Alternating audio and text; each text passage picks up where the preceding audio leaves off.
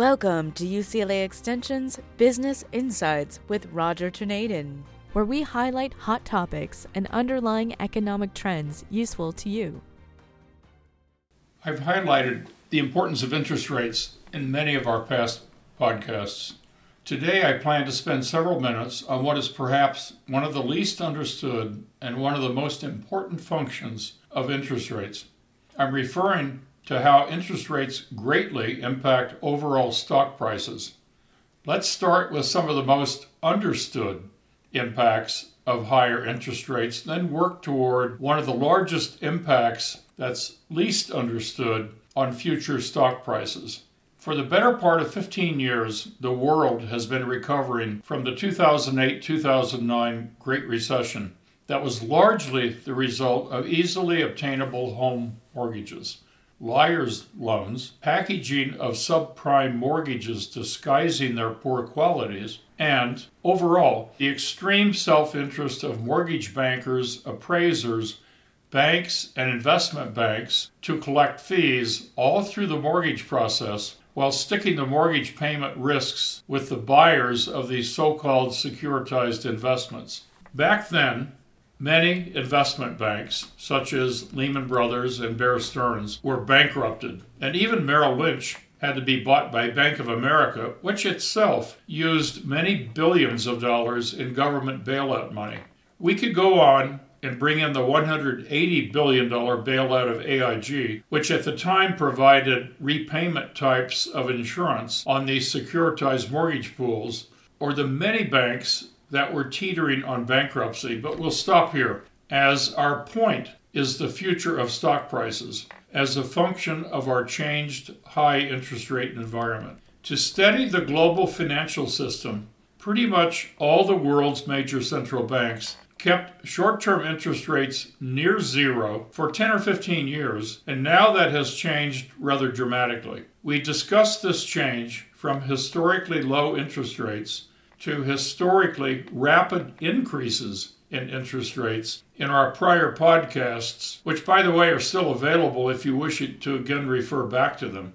Our subject today is what the higher interest rate environment means to the future of stock prices overall. Let's start with a quick review of some important fundamentals. First, the Federal Reserve controls, through their policies, short-term, maybe from 1 day to 1 to 2 years, maybe a little bit longer, but they could not control the really long-term interest rates, those that are 10, 20, or 30 years or more. At least they can't control those rates for more than a few days. The long-term end of the market is simply too large and trades trillions, with a T, trillions of dollars every business day, amounts that even dwarf the Federal Reserve's money movements, which are more in the magnitude of billions of dollars a day.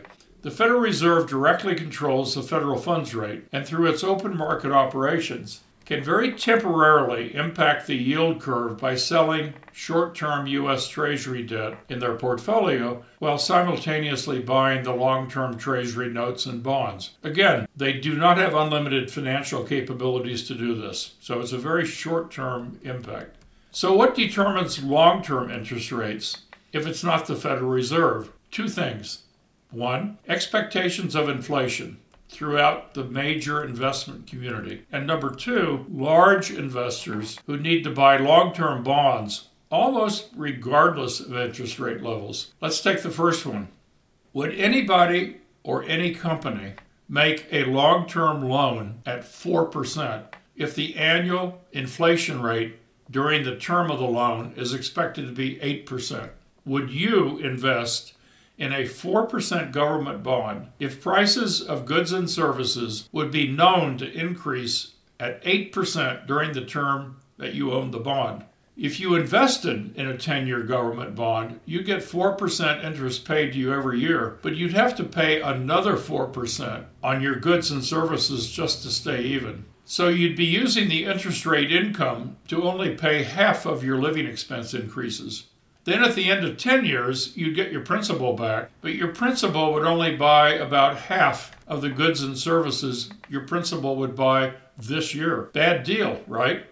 The largest government bond investors do these type of calculations all the time. So, why are insurance companies, bond mutual funds, and sovereign wealth funds and other large investors buying 4% government bonds today? Are they crazy? Maybe, maybe not. There are two reasons they're buying today. They are the same two reasons they bought over the past 15 years when their bond investment rates were even lower. Remember when the 10-year government bond rates were actually under 1% only a couple of years ago? They buy long-term bonds to match the terms of when they think they'll need the money. Life insurance companies, for example, collect your premiums that you pay every month for years, knowing that someday, if you keep your policy up, they'll have to pay a death benefit far in the future, but all at once. They use mortality tables to predict when they'll have to pay, and they buy bonds to ensure their money will be there. Actually, this brings up another point that's important but off topic. In an era of low interest rates, as we've had for more than a decade, they price their insurance products higher as their investment earnings from bonds are lower. So if they're going to pay $1 million death benefit and they think it's 30 years from now, if they're not earning very much on their investments, they have to collect more from you, the owner of the life insurance policy. So now these companies will benefit since their new investments or their reinvestments of monies that you've given them will earn them much higher income. The same works in reverse. If life insurance companies price their premiums during a high interest rate environment, let's say it's a high interest rate environment for 10 or so years, which we've seen, they'll face large future losses as their investment income will earn them lower and lower amounts, and possibly so low as interest rates go down in the next cycle, they won't have enough money to pay their future claims. So you're getting the theme of today's discussion. It's about present value. If interest rates are high, your investment will compound at a high rate, and you'll have more money in the future. If interest rates are low, you'll have less money in the future in your retirement or your investment accounts. The great equalizer in all of this is inflation. If interest rates are 4% higher, but inflation is also 4% higher, then you're not getting ahead. Or worse, if inflation is 4% higher, but interest rates don't go up at all, then you're losing a lot. You're seriously losing. I want to give you some food for thought, and I encourage you to do your own research. Most of our listeners, I think, are pretty knowledgeable about a stock's price-earnings ratio, so-called PE ratio. This is the price of the stock divided by its earnings per share. The price of the stock changes all during the day, during the week, during the month, during the year, and the earnings are based on its likely earnings. Since earnings are only released once every quarter, the marketplace trades based on changing information, continually estimating a company's earnings during the year. Don't worry, we're not going to go through an in-depth analysis. We are instead going to focus on the overall levels of the market's price-earnings ratios. Said another way, when interest rates are low, investors will pay more for stocks overall, as company earnings are worth more today in present value. For example, if you can't get more than 1 or 2% a year from your savings account or a CD, and that occurs when inflation is generally low, you'll pay more to own an investment that gives you 6, 8, or even a higher return. Taking one more step in this example, you'll pay more for an apartment investment if it promises 6% annual return based on the rents that you'd collect minus your investments, your operating expenses of the apartment, and property taxes. Why put money in a 1 to 2% bank CD in this example? But as interest rates go up and you could earn 4% or 5% on a bank CD, you won't be so eager to buy that 6% return apartment and take the future risks of managing it day to day. Okay, so far?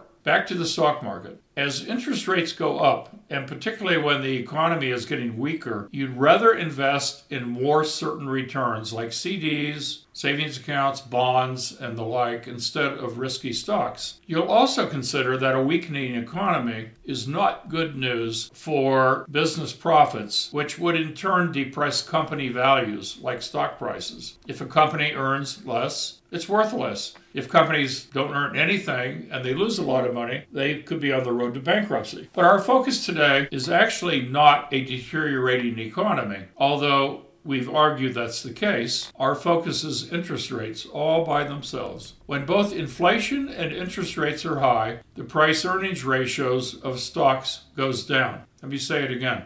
When inflation and interest rates are high, the price-earnings ratios of stocks goes down. Think about it. That should make sense, right? Let's go back to our examples just mentioned. When interest rates are low, investors pay more for stocks to get a better return. This makes the price-earnings ratio of the stocks go up. As people demand more stocks, the price goes up, and the earnings may or may not go up, but we'll get to that in a minute. Now I'll share some of the actual historical data that's really long-term in terms of related trends. The 1910s, the 1940s, and the 1970s were the poster children of P/E ratio declines during the period from a record high P/E ratio through the next 10 years of higher interest rates. In the 1970s, inflation fighting under Fed Chairman Volcker is famous, but that's another interesting story. Here's the bottom line. The P/E ratios of stocks during these three periods dropped almost 50%. In other words, the stock markets dropped by about a half, and it was really focused on people willing to pay less of a premium or less of a PE multiple to own stocks during periods when interest rates were increasing. I can give you kind of some specifics, but overall, PE ratios in all three of these time periods started out between 15 and 17 across the whole market. That should sound familiar because that's been a marker for at least the past century, pretty consistently. Price earnings ratios of 15 to 17, but year after year, as interest rates were going up, and if we look at a period of 9 years or 10 years during a period of increased interest rates, price earnings ratios declined on the average by 47% for all three of these time periods. In other words, they dropped by about half, which means if the earnings of the company stay the same during this period, the stock prices would drop by half. Now let's look where the PE ratios started before they had the drops and talk more about today. The U.S. equity market valuations when the inflationary decade began, and I, for one, am assuming that we are both in an inflationary decade and a decade that's going to be punctuated by high interest rates. Well, they couldn't go much lower than they were the past 15 years because they were close to zero. So I feel pretty safe in saying that. In the 1910 period, the equity market or the PE ratio was about 15. Started out at about 15. 1940 period started out at about 16. The 1970 period started out at about 17. I don't know if you are aware of this, but the comparable price earnings ratio today is 29. That's where we're starting. So stocks based on price earnings ratios are starting 70% higher than in the prior three poster children period. That alone is a little bit scary. The prior podcasts that we've had focused on economic areas of weakness, and I really stand by those, and I recommend if you have an interest in refreshing what we discussed, please go back, and they're only 15 to 20 minutes each. Please go back and listen to some of them. They're all available. But today, we're not going to talk about economic weakness so much. We're going to close today's podcast with one indicator that's been a consistent precursor of significant recessions. The U.S. ISM Manufacturing Index for new orders. That index is now at the lowest point since the Great Recession. And in the past, when the index has dropped to where it is now and continued to drop, as I personally think it will, we'll see. The last periods where the index has been below where it is now, we go back to the global financial crisis, 2000, 2001. We go back to the global financial crisis, 2008, 2009. We go back to the tech bust in 2000, 2001. And we go back to the S&L crisis in the early 1990s.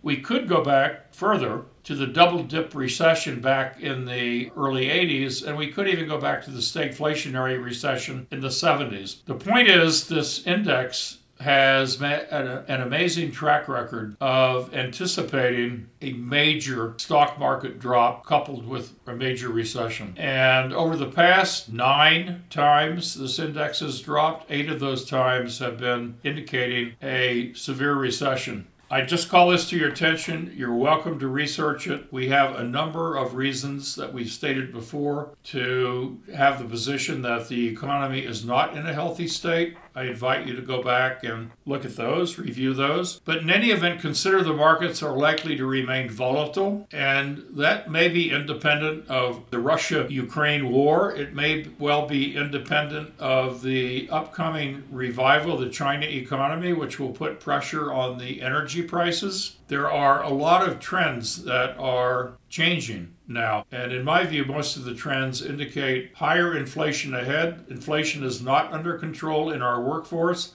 It's not under control in our services. It is somewhat under control in our goods manufacturing, so that's good news. But for the next several weeks and several months, be cautious. Preserve your savings and investment dollars and look very carefully at the economic indicators that are flashing red, the red signal that we've been talking about, certainly the past 3 or 4 podcasts.